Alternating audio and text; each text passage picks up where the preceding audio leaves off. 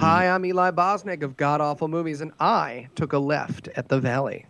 I know we shouldn't have to scream that we're atheists. You know, we don't have non-astrologers and all that. But with the religious people taking over the world, I mean, we can either speak up or be pushed into a corner. I'm proud to be an atheist, a skeptic, a non-believer, an infidel, a heathen. I call it how I see it. I say it's ignorance and you just call it faith and unsubstantiated claims. That's something to be ashamed. I'm an atheist. Coming at you from another set of exaggeration, this is Left of the Valley. My name is Kevin. I once won a poker tournament using Uno cards. Joining me is the dude who taught old dogs a variety of new tricks. The police often questions him just because they find him interesting. Tyler. That's actually true. And he is the life of the party, even the one he hasn't attended. Kevin. Hello, everybody. I love you all. Guys, welcome back. I hope you guys had a great couple of weeks. We haven't seen you in a while. Well, Tyler, anyway. Yeah, bronchitis. Been sick as hell. Yeah, it's good to be back. A couple of quick things that are going on in the news. Apparently, CETA might be dead. Have you guys heard of CETA? No. It's a free trade agreement that Canada was supposed to have with the European Union. Right, yes. I thought you were talking about a person. No. Yeah, CETA used to date her, remember? CETA? She's dead. Big, blonde, tall gal. No, she's, she. Apparently there's a region in Belgium called Wallonia. They decided to refuse to sign to the accord, and therefore Belgium could not sign to the accord. Therefore, the thing might be dead. No, that's good. No, I'm not sure what that exactly means, but I hear a lot of people saying they don't like that CETA accord. One of the reasons is apparently, and somebody maybe can correct me on this, apparently it opens up civil government, and you talk about local governments, not just federal government, but provincial and local governments, to be sued by corporations when they take out bids or create laws. Yeah, that would be bad. So you can have a little company out of Europe that decides they're going to lose profit because some city decided to ban plastic forks or something. And all of a sudden they can be sued. And of course it doesn't add to the fact that Canada is actually apparently the most sued country in the world when it comes to trade. I did not know that. Yeah, so... It reminds me of the whole Henry Ford thing where he wanted to pay his employees a decent wage, and the stockholders wanted to sue him over it because they would lose money. Like, you want to do the right thing, and then you get sued for it? Yeah, well, for these stockholders, the right thing is making more money, apparently. Yeah, that's what the articles had said there, too. Must be like NAFTA, kind of, eh? Must be. There's also the idea that... apparently Mosul, this is in Syria, has been recaptured. Apparently the forces are driving out ISIS, and this is one of the big... it's a big blow for ISIS, apparently, because it was one of the big cities they captured, and it was kind of like almost their flagship. So apparently that is... we're recapturing that, so that's a good thing. Wasn't that like a multinational force that took it, like Russia and like... yeah, by saying they, I'm not assuming it's just the U.S. here doing this. I'm Yeah. assuming it was an effort. I don't know exactly, but that's good news nonetheless. Did you guys also hear that the UN has named Wonder Woman an honorary ambassador? Did you guys know that? I did not know that. Yeah, Wonder Woman. Wonder Woman. Is she real? Well, the funny thing is, they even had Linda Carter, who, I don't know if you guys remember Linda Carter. Yeah. She was the original original actress in the TV shows in the 70s. Actually there to talk about the whole issue, as well as the woman that's going to be playing Wonder Woman in the upcoming movie, and I forget her name. I can't remember. I haven't watched TV in so long. Yeah.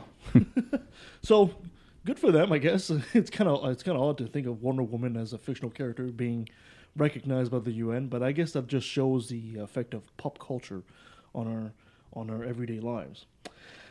And is it just me, but did you guys also feel like there might be a new Cold War starting soon here? Yeah, that's in the making here. Putin's not happy with anything. Yeah, well, the Russia's being accused of meddling in the U.S. election.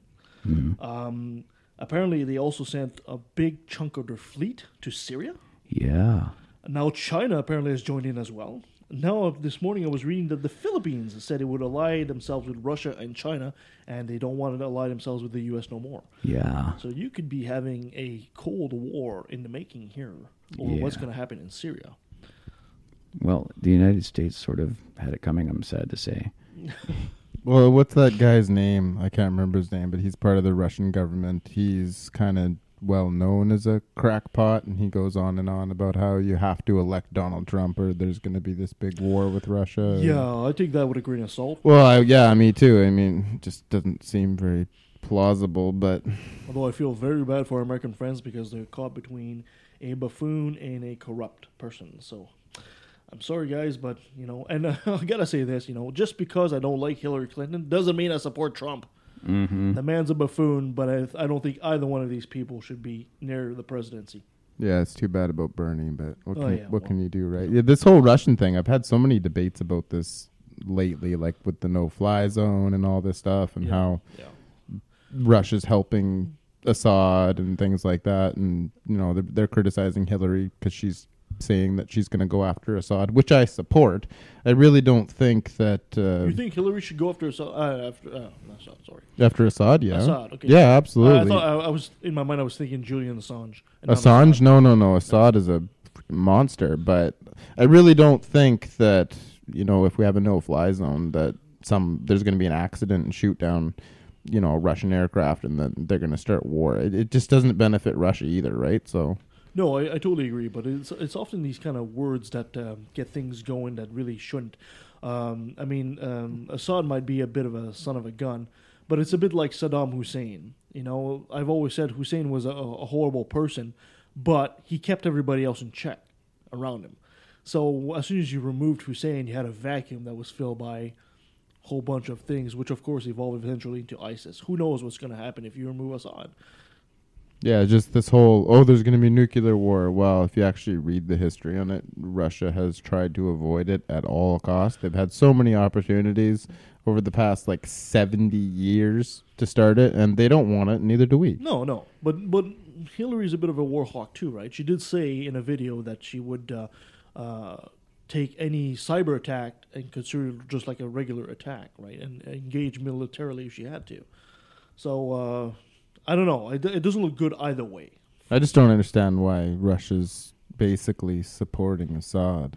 It would be in Hillary's best interest to say that she was willing to go to war for anything, but the whole cyber attack thing, treating that like a regular attack, is kind of... I thought it was overblown too. Well, the problem was there was that article where Sputnik, which was the Russian news station, kind of quote mined or cherry picked from the WikiLeaks article, and then they blamed it on WikiLeaks. There's just so much stuff out there that people are posting from ridiculous sources. WikiLeaks. I'm like, why don't you just check the WikiLeaks thing instead of yournewswire.com, which is notoriously unreliable. Like, there's this article where they're saying Hillary Clinton sold weapons to ISIS.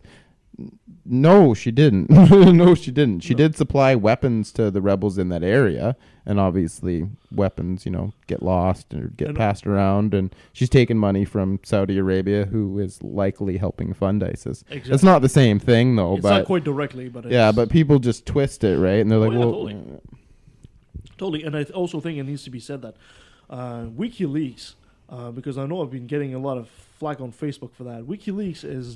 From me and Randy, yeah. Well, not just you and Randy, a lot of people, but, WikiLeaks usually just goes out and just releases what they have. They're not an editorial. They're not speculating on things. They're just releasing the emails that they have.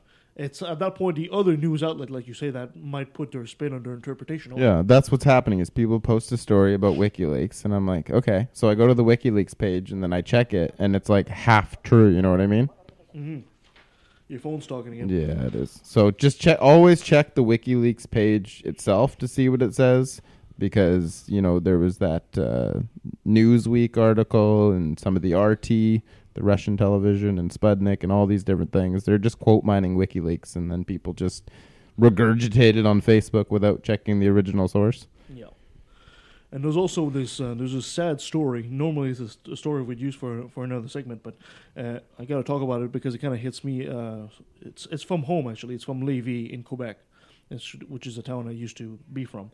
There was this young woman. Her name was Eloise Dupuis, 27, and she was pregnant, and she decided to give birth at home. Some complications arose during her birth, and she was transferred to the hospital, the Hôtel Dieu de Lévis. And they had to do an emergency C-section on the woman, and of course she started hemorrhaging, and they actually had to do a emergency hysterectomy after that.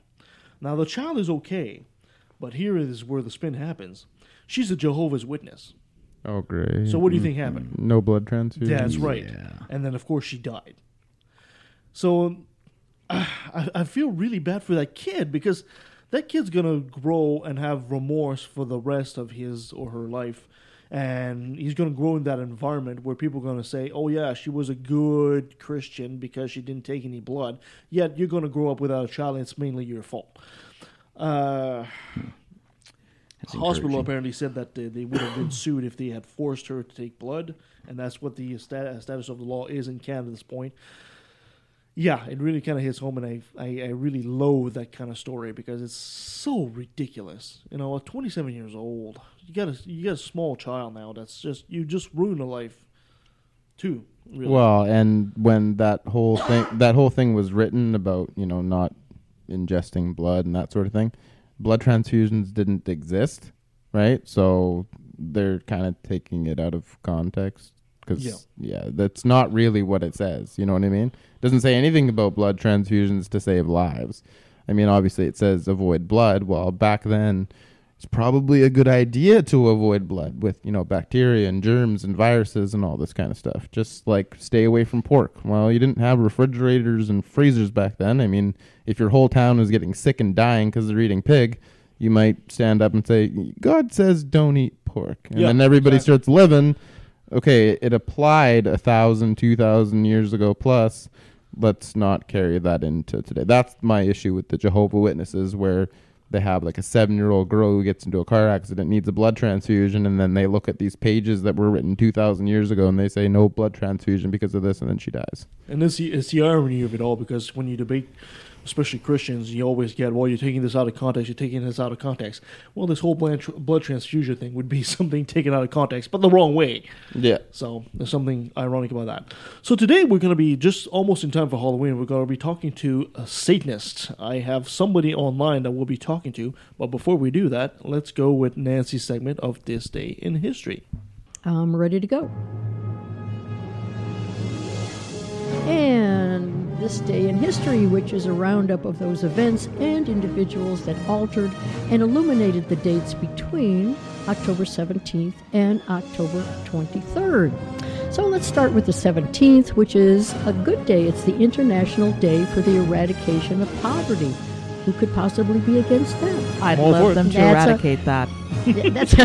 That's a winner. On October 17th, in 1888, the first issue of National Geographic, the first hit the newsstands. I wonder what was featured in 1888. I bet you it's worth a pretty penny. Yeah, I don't know. I should have. I will think it's some kind of African tribe. You think? I think that happens a lot. It would have been something exotic, that the English would have, really gone wild over and talked about in the salons and so forth. So, Mr. Livingston, I presume. Yeah, 1888 till 2015, and then our friend Mr. Murdoch, 20th Century Fox,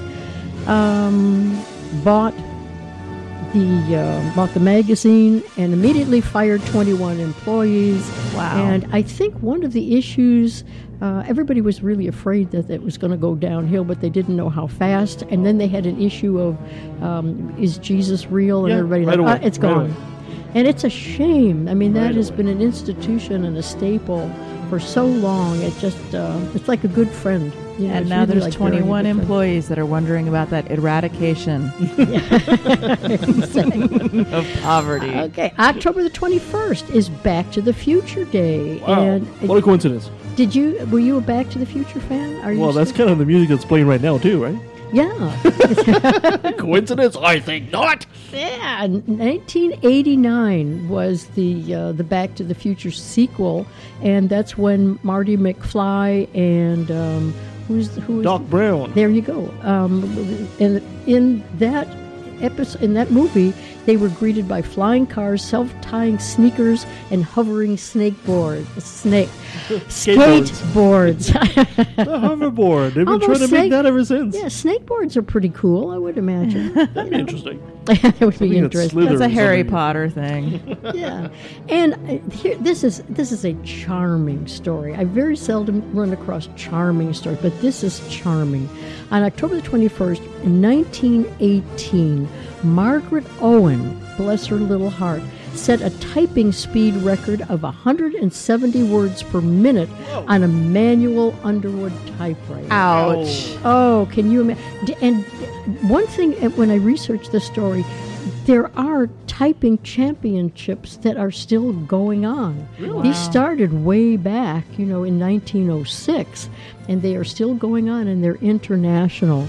So, and on this particular day, when Margaret Owen won hers, it was written up by a journalist, and it was written up in such a lovely way. I've got to read this. It goes a little long, but this is what, because you have to realize this is typing championship, right? This is not the Super Bowl where the actual characters can get all crossed up and make a mess. That's right. So this is just an excerpt. This isn't the whole article, but this is lovely. Here we go.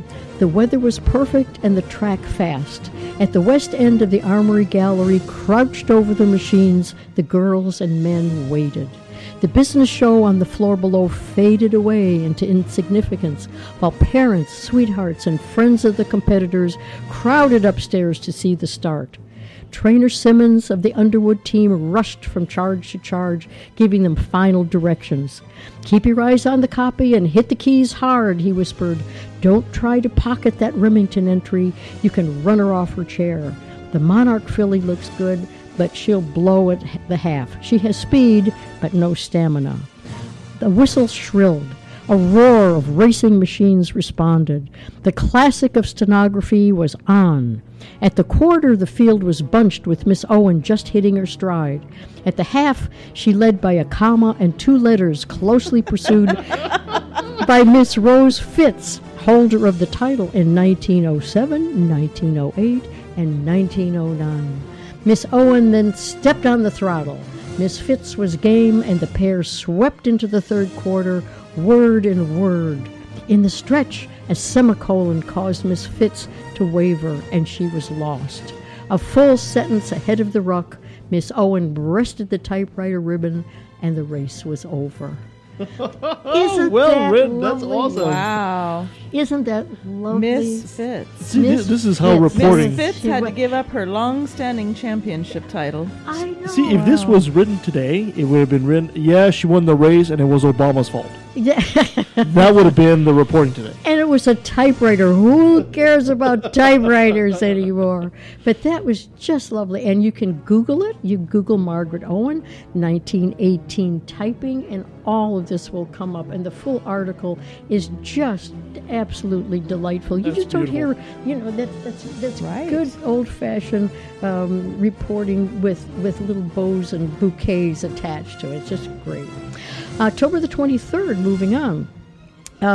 This is something I had no idea about. There's something called the Free State of Van Zandt. Really interesting idea. in the U.S. Never knew about it. So here we go. During the Civil War and the period of Reconstruction, following the end of the Civil War in 1861, the small towns of Van Zandt County, and this is in Texas, were overrun with federal troops and carpetbaggers, all in the name of Reconstruction. The Van Zandt citizens became fed up with all these troops and carpetbaggers. And in addition, slave owners along the borders that once set about looking out for places of safety for their property. Many slaves were brought to Texas during that contest, and for that purpose, the owner of a large number of slaves sent a slave driver to Texas to look out for a place of refuge for his slaves. So this guy came by steamboat to Jefferson, which is also in Texas. This is East Texas. There he secured a horse and saddle and came on horseback to Gilmer, and then Quitman, and then on to Canton, which is getting close to the center part of Texas. And then he stopped at a hotel, which is called the Blivens Hotel, which was the principal hotel in the town. Editor Johnson of the Canton Times heard that a slave driver had blown into town, and he called on him in the hotel, and in the run of conversation asked him if he was going to bring along his slaves to Van Zandt County. And the guy said, "Hell no." He said, "I'd soon think of taking them to a free state." So a committee of citizens approached the town commissioners, informing them that they wanted Van Zandt County to secede from the United States and also from the state of Texas, because they didn't want to have the slave owners there. So it passed, and Van Zandt County became the free state of Van Zandt, totally separated from the United States and from the state of Texas. Somehow that has been omitted from the history books that sure I has. experienced in the United States. Yeah. So it wasn't long. So now they're a free state, but it wasn't long before the free state was attacked by federal soldiers from New Orleans. The Van Zandt County soldiers won the Free State War, which called for a celebration, with the group ending up all pretty well drunk. But while they're all drunk, the federal troops acted quickly by putting all the Free Staters in leg and wrist irons and locking them up in the stockade. However, the federal soldiers didn't check this certain doctor who was in town, who's named Dr. Allen. So they didn't check Dr. Allen's pockets where he carried a file. So Dr. Allen was able to file the irons off himself and some of the others, and then seeing that the stockade had no roof, all of these guys who suddenly, came out of this drunken stupor, got together, pushed the wall down, and escaped. They all scattered to the east, west, and into Oklahoma, and Dr. Allen went to Oklahoma, where he obtained his physician's license and later went back to Van Zandt. After the escape, the federal troops took control of the county, and it again became part of Texas and the United States. This is a movie. This is right there. You got a story for a movie in there, for sure. Isn't that wonderful? I've been through Van Zandt County, but never, it might have been on one of those hysterical markers at the side of the road. But who knew? The Free State of Van Zandt. Wonderful. Yeah. And that, dear listeners, brings to a close another passing parade of interesting, mundane, unusual, and occasionally bizarre events and people that make up this day in history. Another brilliant one. Thank you so much, Nancy. And we'll be right back right after this.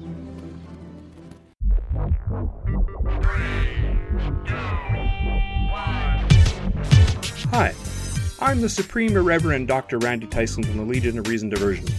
Join me and my co-hosts, Christine Shelska, Twyla, and Nate Phelps, as we explore issues at the intersection of atheism, humanism, and skepticism. Topics range from alternative medicine to the interference of religion in public policy. We often have special guests to help us understand the topic du jour.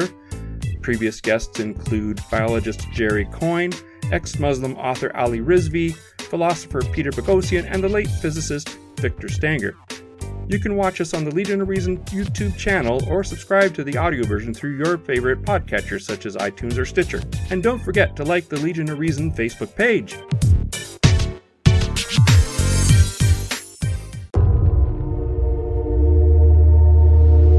Now it's time for an atheistaudiobooks.com sneak preview. The Happy Atheist, disproving Christianity after faith, our Constitution, baptized atheists, the God virus. Here is an excerpt from The Child Catchers, Rescue, Trafficking, and the New Gospel of Adoption by Catherine Joyce. That's when the pressure turned ugly. The Musics sat her down, Rianne said, and asked her what her plan to parent was. In a letter she wrote later, she listed the arguments the Musics made. That placing your child for adoption was biblical, so God would bless me abundantly for my decision. That I had too much potential to be a single mother, and God had big plans for me. That they had to hold me to what I said when I first moved in. And finally, that it shows you care more for your child when you place them for adoption. Rianne didn't know that consent documents for adoption are not legally binding in Washington state until after birth. Everything was screaming at me to keep my child, Rianne said. Rianne wrote the Butlers' pastor to request that he help mediate some agreement with the family. The social worker called the Butlers and returned to Rianne with a message. They didn't want an open adoption or to send any photos, but they said to tell you, thank you for the gift.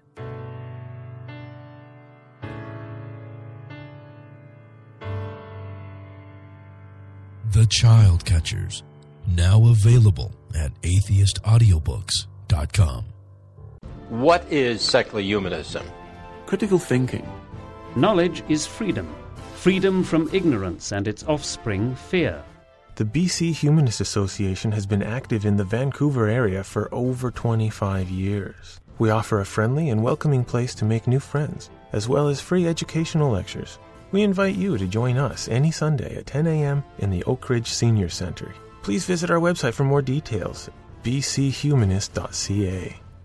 Open up your eyes, can't you see the world is falling? Here we go with this bullshit again. Listen with your ears, can't you hear the Lord is calling? Motherfucker, that's just the wind. And here's the real. And we're back. So our guest today is an actual, real Satanist. I don't know. Where's the show going, right? We have Satanists now. Nice. Please welcome her, Lilith Starr. Lilith, thank you so much for joining us. It's got a real live audience here applauding for you. Love it. I'm really glad to be here. Thanks for having me on. Lilith Starr, that's like the perfect name. It's a perfect name for a Satanist. It's perfect. Nice, yeah. Lilith, are you aware of the ancient rabbinic tradition that has Adam's first wife called Lilith? Oh, yeah, I'm a little familiar with that. Okay. Yeah, definitely. For people that might not know, they say the reason why there's Genesis 1 and 2 in the Bible is because in the first Genesis, where Adam and Eve are created together, according to this ancient Jewish rabbinic tradition, that wasn't Eve, that was Lilith. And Lilith didn't like to be subservient to Adam, so she escaped. And then she was just fornicating with demons and all that. And then she came back as the serpent to tempt Eve. And that's why in a lot of medieval paintings you see the snake depicted with having the torso of a woman. Yeah, I've seen some of those. That's not you by any chance, is it? I refuse to answer that question. That's interesting. I take the fifth. Yeah. We don't have a fifth in Canada. I know. Yeah, she's in Seattle. Well, there you go. And then the star part is like the whole Lucifer star light bearer thing, right? So that's perfect. Those, that's those kind two of cool. go well together. Although Lucifer isn't Satan. Yeah. Not yet. He's pre-Satan. So Lilith, you're staying with us for the rest of the show. So in the meantime, we will go in our segment called Another Brilliant Moment, brought to you by Religion. Oh yes, the weird and wacky world of religion. I've got a nice little story for you guys here. Now, like everybody's panicking about terrorism. Well, federal investigators have stopped a domestic terrorism plot to bomb a Kansas apartment complex. Now, Lilith, I'm sure you've heard about this plot, right? Nope, maybe not. Apparently, no. It's a complex that is home to mostly Somali Muslim. The plot to kill the Muslim was planned by a small group of Christian extremists known as the Crusaders. According to reports, 3 southwestern Kansas men have been charged in federal court with domestic terrorism charge. Curtis Allen, 49, Gavin Wright, 49, and Patrick Stein, 47. The 3 are charged with 1 count of conspiring to use a weapon of mass destruction. Now, they told the reporters at a news conference downtown Wichita earlier that the men are members of a small militia group called the Crusaders. People don't seem to realize that U.S. is actually more in danger of domestic terrorism like that with Christians than they are about Muslim people coming overseas. Christians are the worst. Well, are you guys familiar with the Army of God? No. Well, they're a Christian group that was going around and shooting doctors who were performing abortions. Right? I remember that. Like sniper rifles through the kitchen window kind of deal. Like, seriously. And blowing them up with improvised devices. Yeah. Nasty stuff. What's the link that you're reading from? Oh, goodness. This was actually, it was from the Associated Press. Oh, okay. Yeah. Lilith, anything you heard down south about these people? Do we have a delay? We lost Lilith. It might be because of the sound music. effects music. Lilith, are you there? Are you there? I can't hear you guys. Yeah, no, it's because of the sound effects, Kevin. You gotta kill the sound effects. Can you hear us now? Yes. Great. There we go. Yes, there we go. Always listen to the blind man, trust me. Till I met a blind man. All right, let's go for another story then. Moving along. Moving along. The U.S. is apparently polluting other nation with homosexuality, says Christian preacher. Now, apparently, some Christian prophetess, Cindy Jacobs, who thinks she has authority over weather. Apparently, this woman thinks she can control weather. And she apparently helped also a woman grow 3 inches and turns metal into bone, is no stranger to making ridiculous, unverified claim. And she also likes Donald Trump. Speaking at a church event with her husband, she didn't make any endorsement, but she warned the congregation that she had that they had to vote, or else the U.S. would continue exporting gays overseas. Shipping them out in cargo containers? Well, yeah, the pink cargo containers, That's what I was cargo picturing shorts Well, too. it's all obviously, about trade, right? So if China gives us a whole bunch of people, we can give them back people. Yeah. Yeah, that's a joke, son. Don't you get it? I made a funny, son, and you're not laughing. There you go. Yeah. Specifically, she talked about our gay ambassador to Costa Rica. I didn't know they had a gay ambassador to Costa Rica. I bet Costa Rica doesn't know that either. So I think it'd be great in Costa Rica. They just love to dance, and if you had a gay ambassador, he's just going to feel right at home. Cindy was apparently similarly outraged, saying that the local Christian leaders in Costa Rica were all complaining about us, about America, and what we're doing. How the ambassadors that were chosen were homosexual couples, and they were put and sent into all the schools of their country, even though it was against their laws to have same-sex marriage. And they were mad at us because we're polluting their nation. So she's saying... I would fact check that one. Yeah. This... Is this a peer-reviewed? It is. It's actually it's a reliable source. It's from Pathos. So this person is thinking that apparently Christian preacher is thinking that gay ambassadors are polluting other countries. Any comments besides the ridiculousness of this? Oh, does it say satire at the very end of the article? Then so I guess homosexuality is like a contagious disease is what they're treating it like. If you I don't understand how that's even a concern. See, the gay gene is inserted in people when they get when they get vaccines. Yeah, that's right. I heard about those vaccine things. Yeah. So it's like gay autism. Yeah, exactly. I get it. Oh, we are so gonna get slammed for that one. Right. My goodness. Thank you so much for your thoughts on this, guys, even though they were the whole story is ridiculous. Yeah. All right. Lilith. Indeed. Yes? Perfect. Now, today we're going to be talking about Satanism, and you are essentially a Satanist, or are you? What's that? Or are you? I am. Oh. I would say most of the people in the Satanic Temple consider ourselves Satanists. I was a Satanist before I joined the temple by way of Anton LaVey's Satanic Bible. But I find the Satanic Temple's take on Satanism much more in line with my own morals. I don't really go for the, screw over the weak mentality of the LaVeyan philosophy. So yes, I am definitely a devoted Satanist. Okay, well maybe you can explain for us and maybe for our audience that might not know, because there's like two kinds of Satanists, right?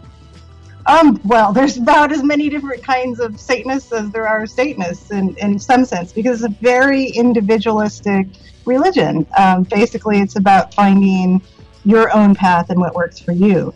But yeah, there tends to be two major atheistic branches of Satanism in the U.S. right now, and the older one is called LaVeyan Satanism.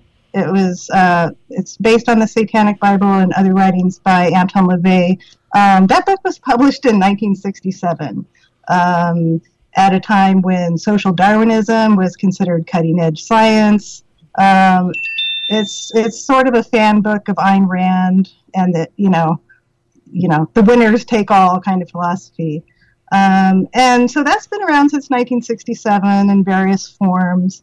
The temple itself is pretty new to the scene. I believe it was founded in 2012, really? But it's immediately exploded. I believe we have, 50,000 members now. So it's kind of overtaking LaVeyan Satanism in a lot of ways in terms of membership.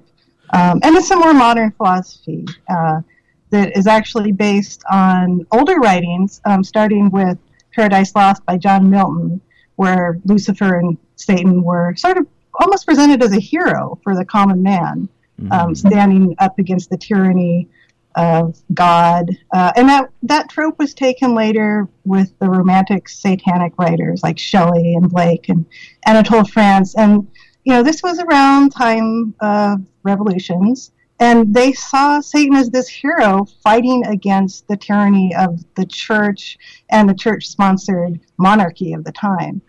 So for them, Satan embodied freedom and liberty and courage and basically human rights, standing up for the rights of everyone equally as opposed to the elite at the top. I'd like to clear something up because Kevin Swatsky and I were having a debate probably 20 minutes ago where I said that the whole Anton LaVey Satan thing is atheistic, and that's correct, is it not? Absolutely. You can't handle the truth. Okay, yeah, so he was confusing the two with theistic Satan, who actually believe the devil is real and they worship the devil and that kind of thing. If that's a general consensus of the layperson who doesn't understand what Satanism is about, why would you want to encourage that by calling yourself Satanists? You mean as a Anton somebody that like Anton LaVey? Yeah, if everybody's general idea of what a Satanist is somebody who worships the devil. And that's very common, I think, anyway. Why would you want to equate yourself with that necessarily? Why wouldn't you choose a different name? Professor, without knowing precisely what the danger is, would you say it's time for our viewers to crack each other's heads open and feast on the goo inside? So that's one of the questions we get a lot. And the answer is just, we're not doing this for other people. Mm-hmm. We're not too concerned about, how other people are viewing us. This is a narrative that really makes sense for us personally. And, there are religions out there where, there is not a supreme being. Buddhism, Buddhists don't worship Buddha as a god. Yet no one would say to them, oh, well, why do you call yourselves Buddhists? So, we realize there's some misunderstanding about what Satanism is, but surprisingly, there's been a lot of understanding. We've been in the media quite a bit, and I'm kind of constantly surprised seeing comments on YouTube videos and articles. How many people get the fact that we're atheistic? Mm-hmm. It's starting to permeate the general culture now, I think. So that's kind of cool. That was always my opinion. My impression. It was always my especially with Anton LaVey, because he was a bit of a showman, right? Oh, definitely. He's a carny. Yeah, totally. So I was always under the impression that Satanist was essentially an atheist that just took the moniker of being a Satanist to create a bit of a shocking effect to show Christians the stupidities of their ways often, especially in political moves. But then there's also the other side of the coin where you actually have people that actually truly believe in the entity itself. Yeah, there are definitely theistic Satanists out there that worship Satan. I would say they're a pretty small minority compared with the LaVeyan Satanists and the Satanic Temple Satanists. So now you have three factions here now. Sort of. I mean, the theistic Satanists, basically every one of them has their own approach. There are some organizations, but it's kind of all over the place. So I guess what Kevin was saying there, the whole idea of the image of the goat sacrificing, dark magic, ritual, Satanist is the image that people, especially Christians, have in their mind as soon as they hear the word Satanist.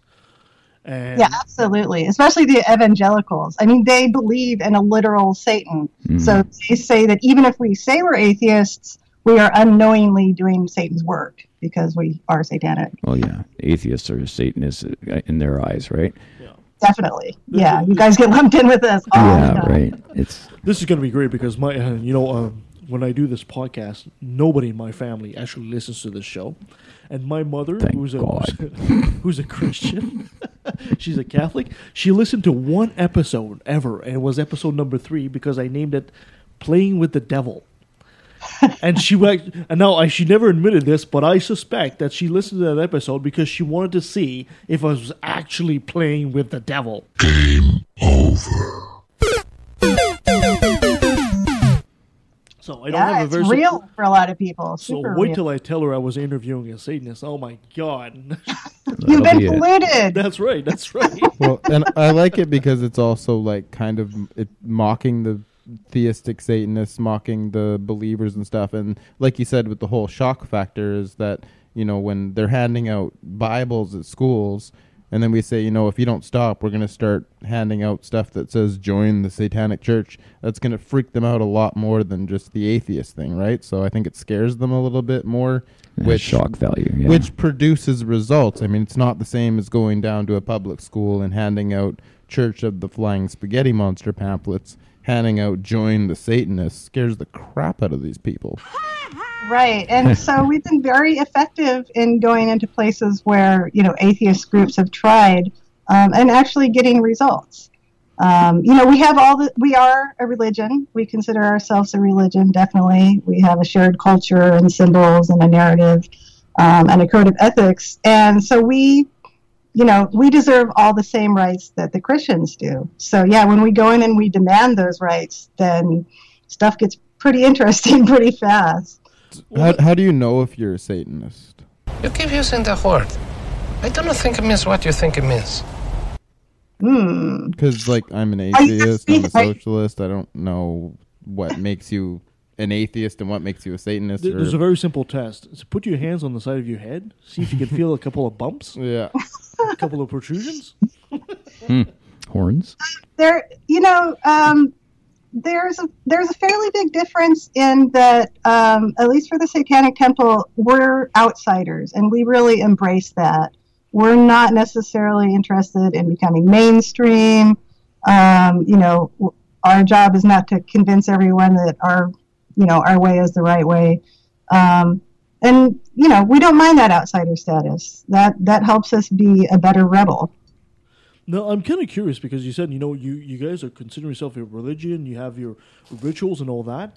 What kind of a ritual does somebody who is atheistic in nature have?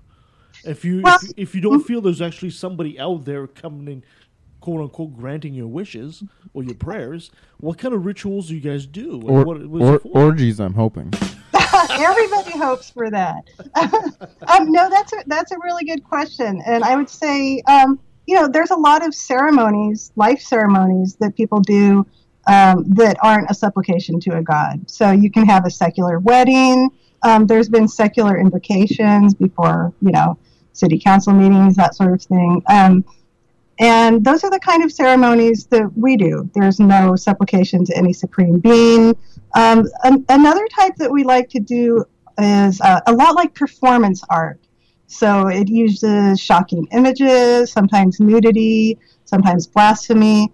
And it's designed to basically make people think and make people question. So you can think of it as like an avant-garde performance piece in a lot of ways. Interesting. So those are the kind of ceremonies we do. Can I ask you a question? Do you guys believe anything supernatural? Nope. We believe that our view of the world should be best informed by science and reason. And as far as we're concerned, science and reason doesn't show any supreme being or supernatural beings. So that's our stance. I didn't understand that because the 11 satanic rules from the Church of Satan site says that there's you must acknowledge the power of magic if you have employed it successfully to obtain your desires. Oh yeah, LaVeyan Satanism has a strange relationship with magic. Their version of magic is that it's something designed to change you subconsciously, but there's also a lot of kind of supernatural sounding stuff thrown in with that. Yeah. So that's one way that we really differ from Church of Satan. But what delineates you? Like if you guys are both going by the same name, I'm just sort of Well, It's we're like the this Crips and the Satanic Blood. Temple, and they're the Church of Satan, so it's slightly different. Wow, and there's like 40,000 different Christian denominations. So That's true. So we can give the Satanists a couple of denominations too. We can grant that. Do you guys have any other specific views that are in common? Like, I absolutely agree with the physicalism, materialism, the whole science thing. What about like politics and stuff? The Church of Satan, basically, their take is that Satanists should not be involved in worldly affairs, that they should, remain secret, and they shouldn't involve themselves with politics. But the Satanic Temple, action is our form of worship. So activism and, rising up to meet the challenge of the oppression of the religious right in our country, that's kind of our core purpose for being. We like to follow in the footsteps of that Miltonian Satan and defy, when the religious right wants to insert the religion into our laws, into our schools, into our government. So we feel very strongly that that's, kind of our number one goal. Yeah, I just wanted to make sure it wasn't like central to the belief to be like a libertarian. I hate libertarians. No, there's no requirement. We do have some libertarians in the Satanic Temple, but we're fighting for social justice and equality for everyone.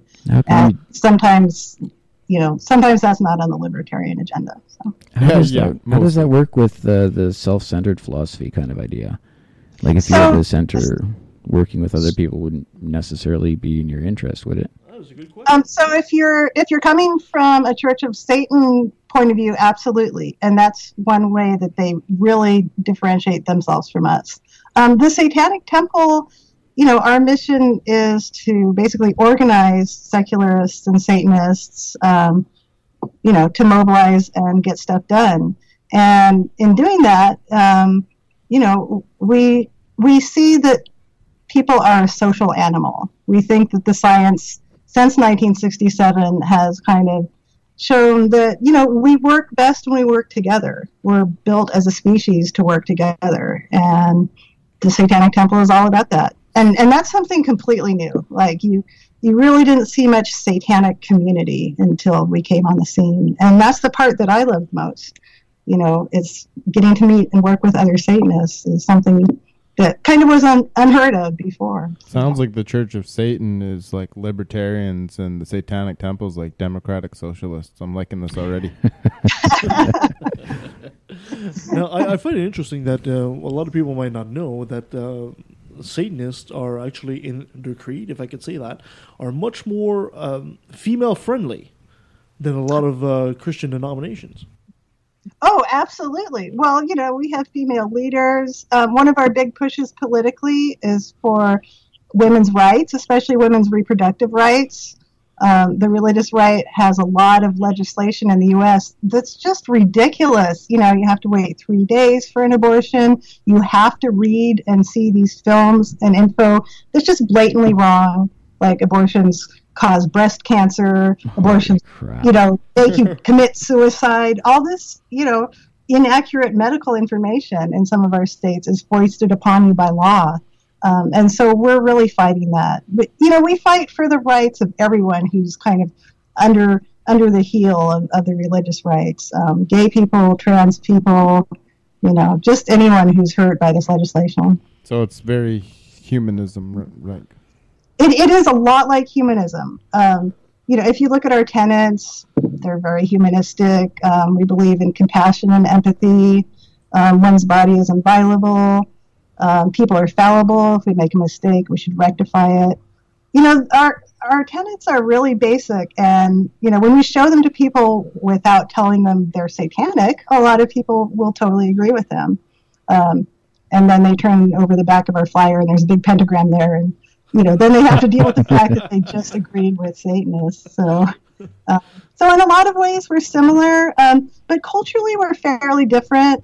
Like I said, so many of us were rejected by our parents, by our peers, by our community for any number of reasons. Being trans, being gay, thinking too much, questioning too much, being an outspoken woman. A lot of us have been rejected over and over again. And so at this point, it's kind of like the outcast awakens.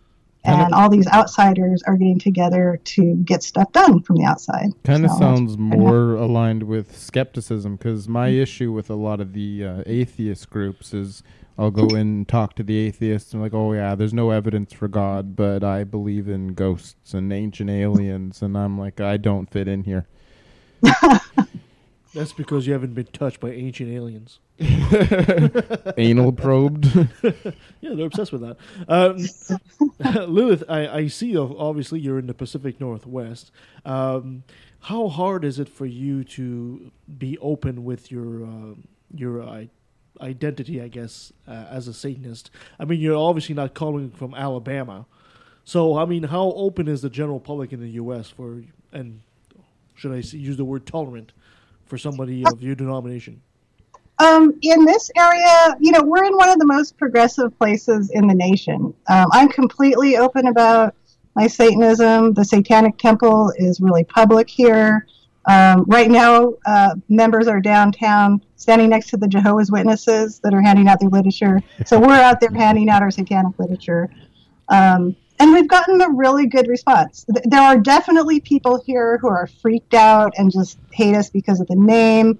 There are certainly, religious bigots here, evangelicals. But, we're kind of blessed to live in this area where we could be very open. And our campaigns usually, people are supportive of them, which is nice. Now, if you're talking about Arizona, like our Arizona chapter, they get death threats all the time. There's a lot of superstition right there. So, yeah, we're pretty lucky to be here, I would say. Wow. Do you guys have, T-shirts or anything like that? I'd love to walk around and just offend everybody that walks past me. And then if he's going to get beaten up by it, he can just say, oh, I didn't know what it said. I'm blind. Yeah, I'll walk around with dark sunglasses and a blind cane and a T-shirt with a big picture of the devil on it. They're like, I want to beat him, but he's blind, so I don't know what to do. Yeah, absolutely. I'll send you the link to the Satanic Temple Shop Satan site. And we'll post that. Yeah. Well, the problem here is I don't think we have a Satanic Temple, church, anything like that anywhere near where we are. I don't believe so. Yeah, I'm not. Certainly, there's no temple chapter up there yet. But there might be in Vancouver, but there might be in Vancouver, but that's about it. Yeah, it's called City Hall in Vancouver. we did have a former co-host who just got too busy for the show with full-time school and work and stuff, and he said he was a card-carrying member, and I'm guessing that's in Vancouver. But he was talking about wanting to start a Satanic Temple in this area, like Chilliwack, Abbotsford kind of thing. I'd like to get involved in starting something like that, actually. I don't know how you'd go about doing that. Well, that would be great if you wanted to start that. We're adding new chapters all the time. It's kind of a long process in that you want to have a little community first, and then you'll have to do some activism sort of as the test. And then eventually, they'll approve your application to be a chapter. So it takes a little while, but I will certainly, if you'd like, send you some info kind of on what's needed. I met these people from this atheist skeptic Fraser Valley group, and I don't know, there's 500 members or something like that. So I've known them for several years. I'm sure lots of people from that group might be interested. Only if you bring your own sacrificial goat. Yeah. I have a question for you there, Lilith. Yeah. So, obviously, you guys are unconventional in the way of rules and such. And I noticed it's sort of you guys believe that there's not really any objective universal truth. and morals. This is something that Tyler and I both disagree on. Oh, you're not going to get into moral relativism, right? No, I just wonder if you have any ideas of something like, do you have a code of ethics that you figure is universal and absolute?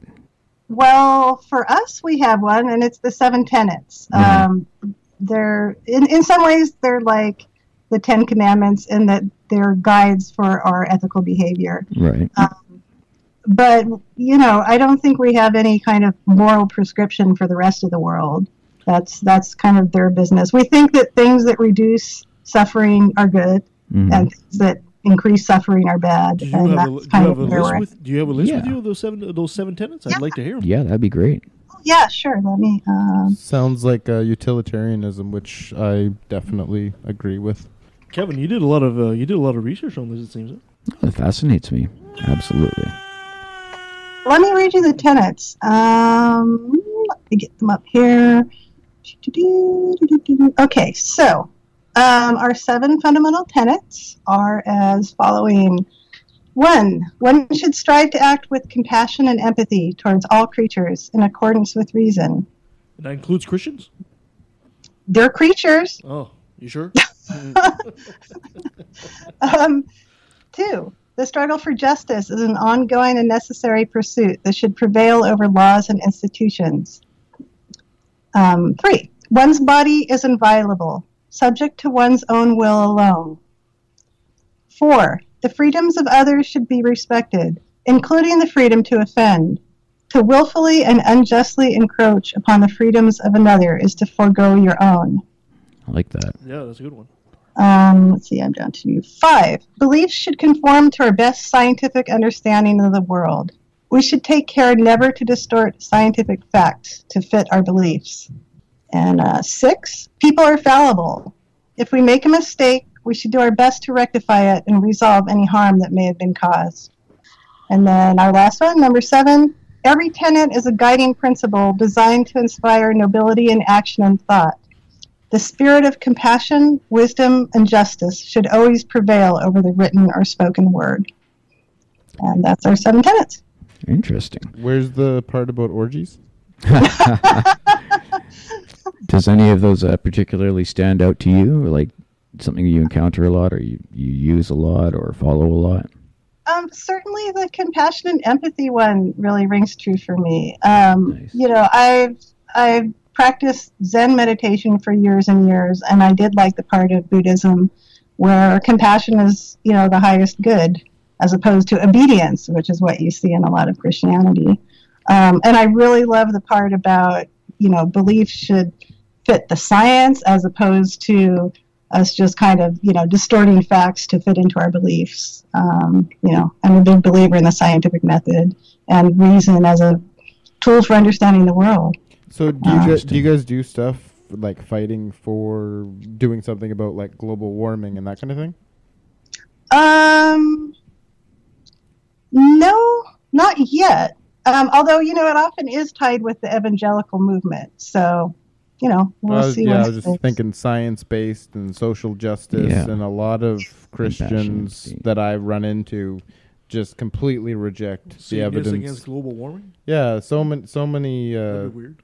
Well, so many Christians I run into just don't believe in global warming, and it drives me completely insane because it's probably one of the main things we need to be focusing on, I think. I think they should use reverse psychology here. They should say Satan is for global warming because it's like hot like hell.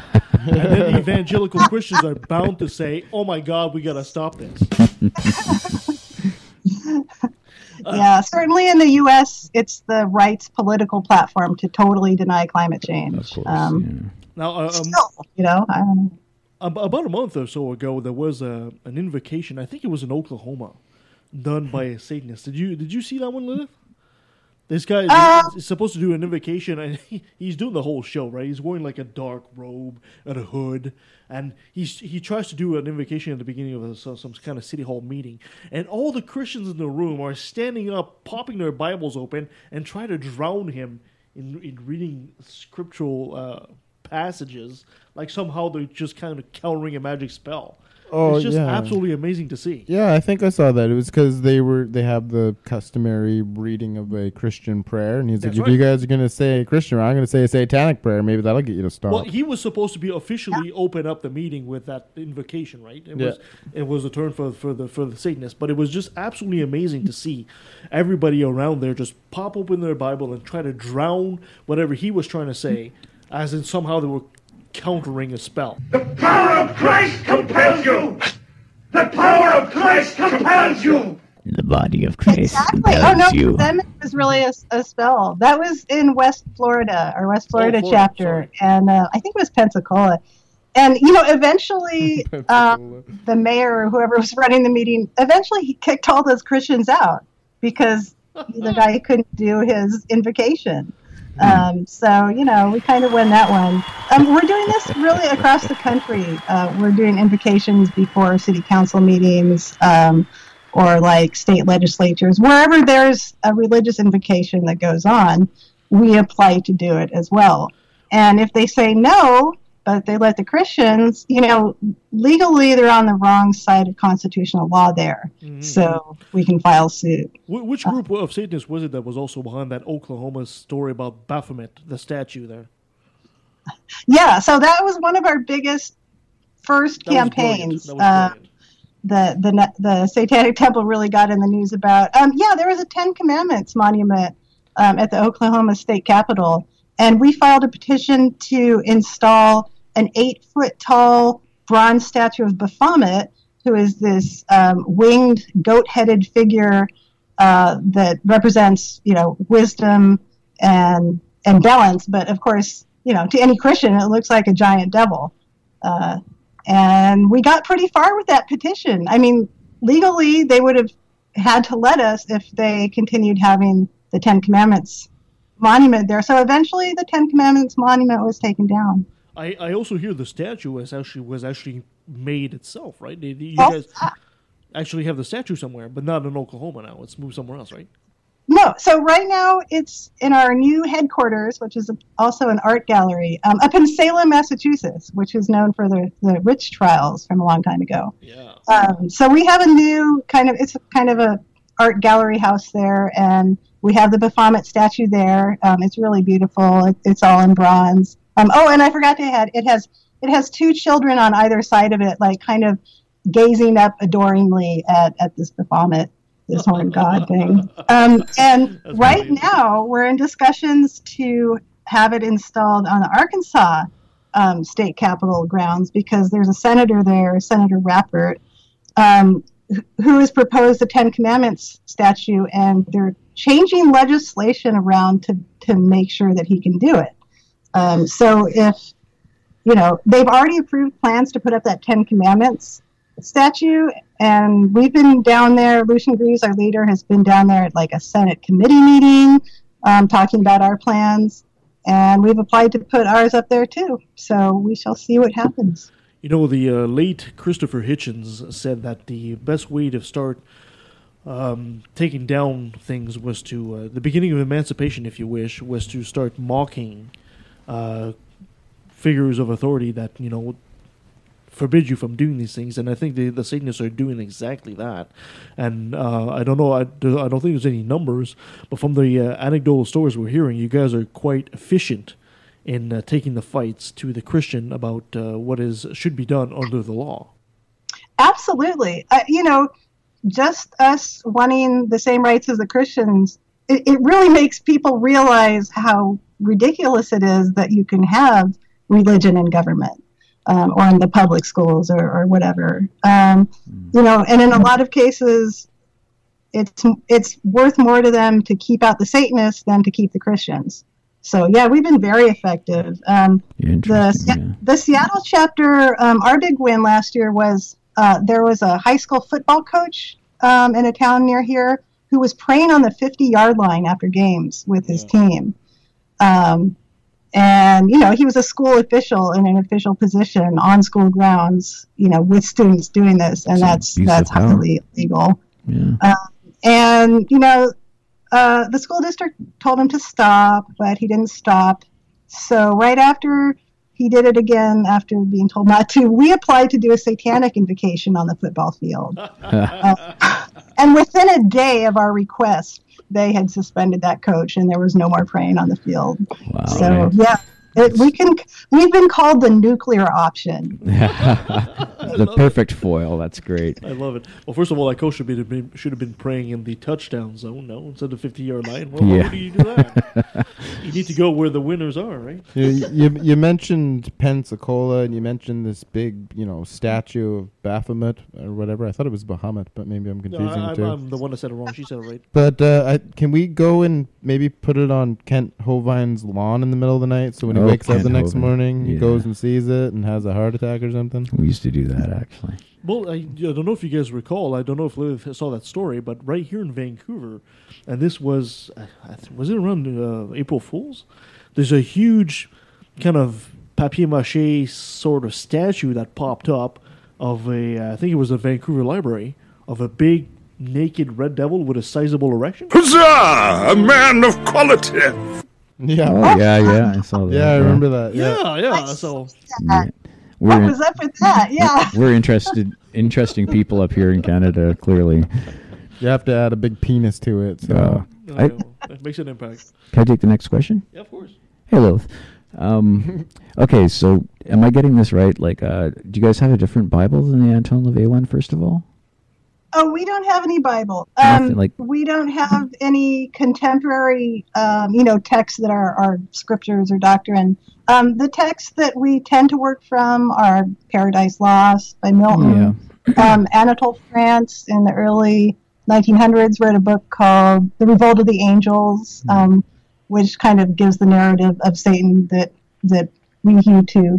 But yeah, we don't really have any scriptures like that. Right. Just the 7 tenets. That's really the basis of what we. So there beyond.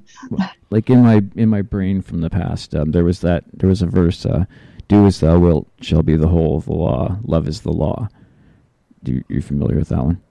Yeah, that comes from Crowley. Yeah, that's from Crowley. That just sort of brings me to the question, anyways. What do you define love as? What is love, Lilith? For me, I would say love is compassion. Compassion, empathy thing. Yeah.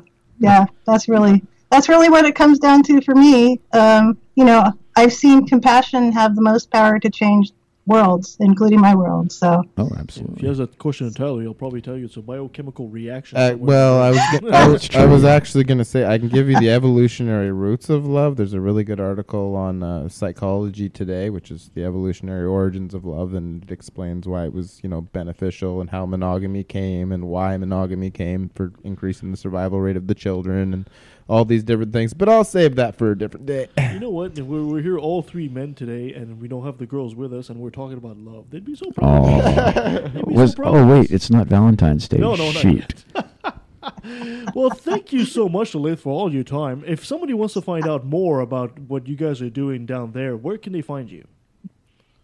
If you go to the website, thesatanictemple.com, there's a list of chapters on there, and you can find our chapter. Or you can go to thesatanictempleseattle.com, and that kind of lists what we're doing. We've got an upcoming public meeting that people could go to and check us out and see if they want to join. So, yeah, so go there. Excellent. Thank you so much. Before I let you go, gentlemen, you have anything else you want to ask Liz before we let her go? I just wanted to know if I could find a way to communicate with you and see about maybe trying to set up a chapter here, because there obviously isn't one, and I'm loving this. This is great. Everything you've said so far, I completely fall in line with. Satanists of Chilliwack. That should be fun. Well, Abbotsford, or we have some issues here that I think the Satanic Temple would be beneficial. Right now, we're fighting for doctor-assisted suicide, and we're trying to repeal the blasphemy laws.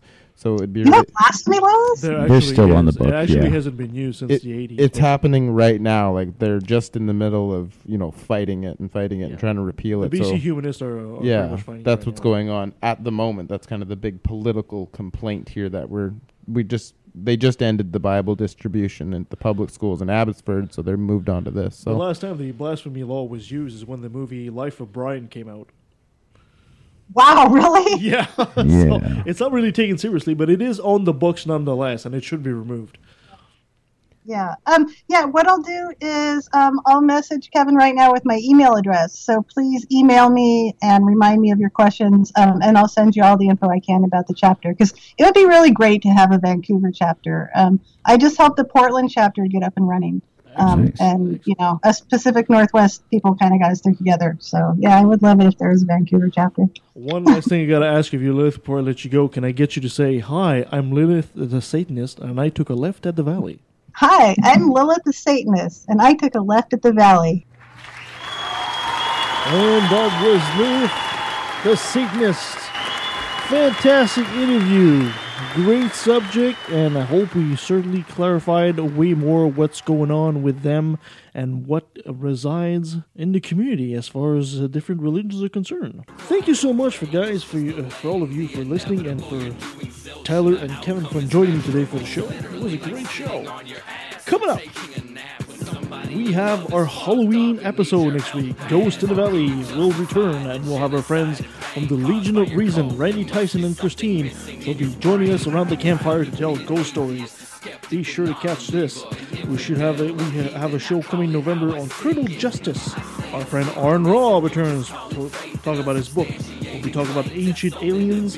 We'll have a debate in December. We're also going to be talking to Dave and Mary at Hope, an atheist from Facebook. We'll also be talking about St. Paul with David Fitzgerald. And of course, we can't finish the year without our Christmas special. Thank you so much for listening, everybody. You can follow us on Facebook, leftofthevalley.com. You can follow us on Twitter at LATV Podcast.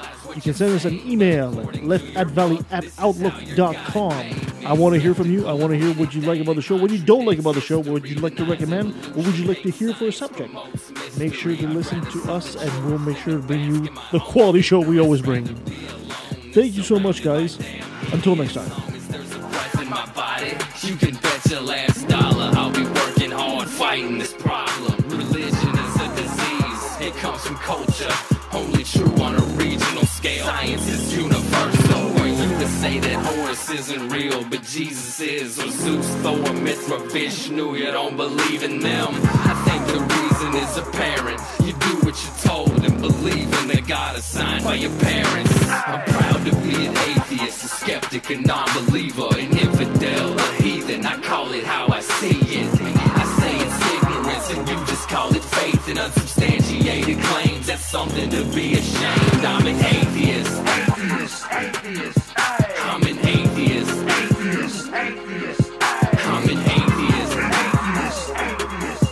I'm an atheist.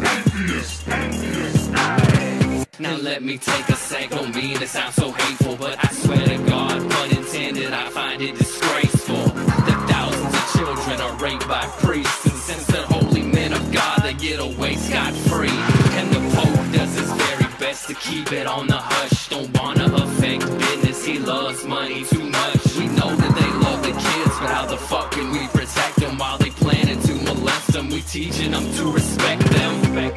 Fuck that. The system is broke down, working backwards, and the only action or tactic I plan to practice now is to attack them. The parties of God's hands are bloodstained, millions of murders by believers, and they're all in God's name. And let me take a sec, don't mean to sound so hateful, but I swear to God, pun intended, I find it disgraceful that many atheists are told to be quiet. You're not alone, speak your mind, time to let it be known. I'm proud to be an atheist, a skeptic, a non-believer, an infidel, a heathen. I call it how I see it. I say it's ignorance and you just call it faith and unsubstantiated claims. That's something to be ashamed. I'm an atheist.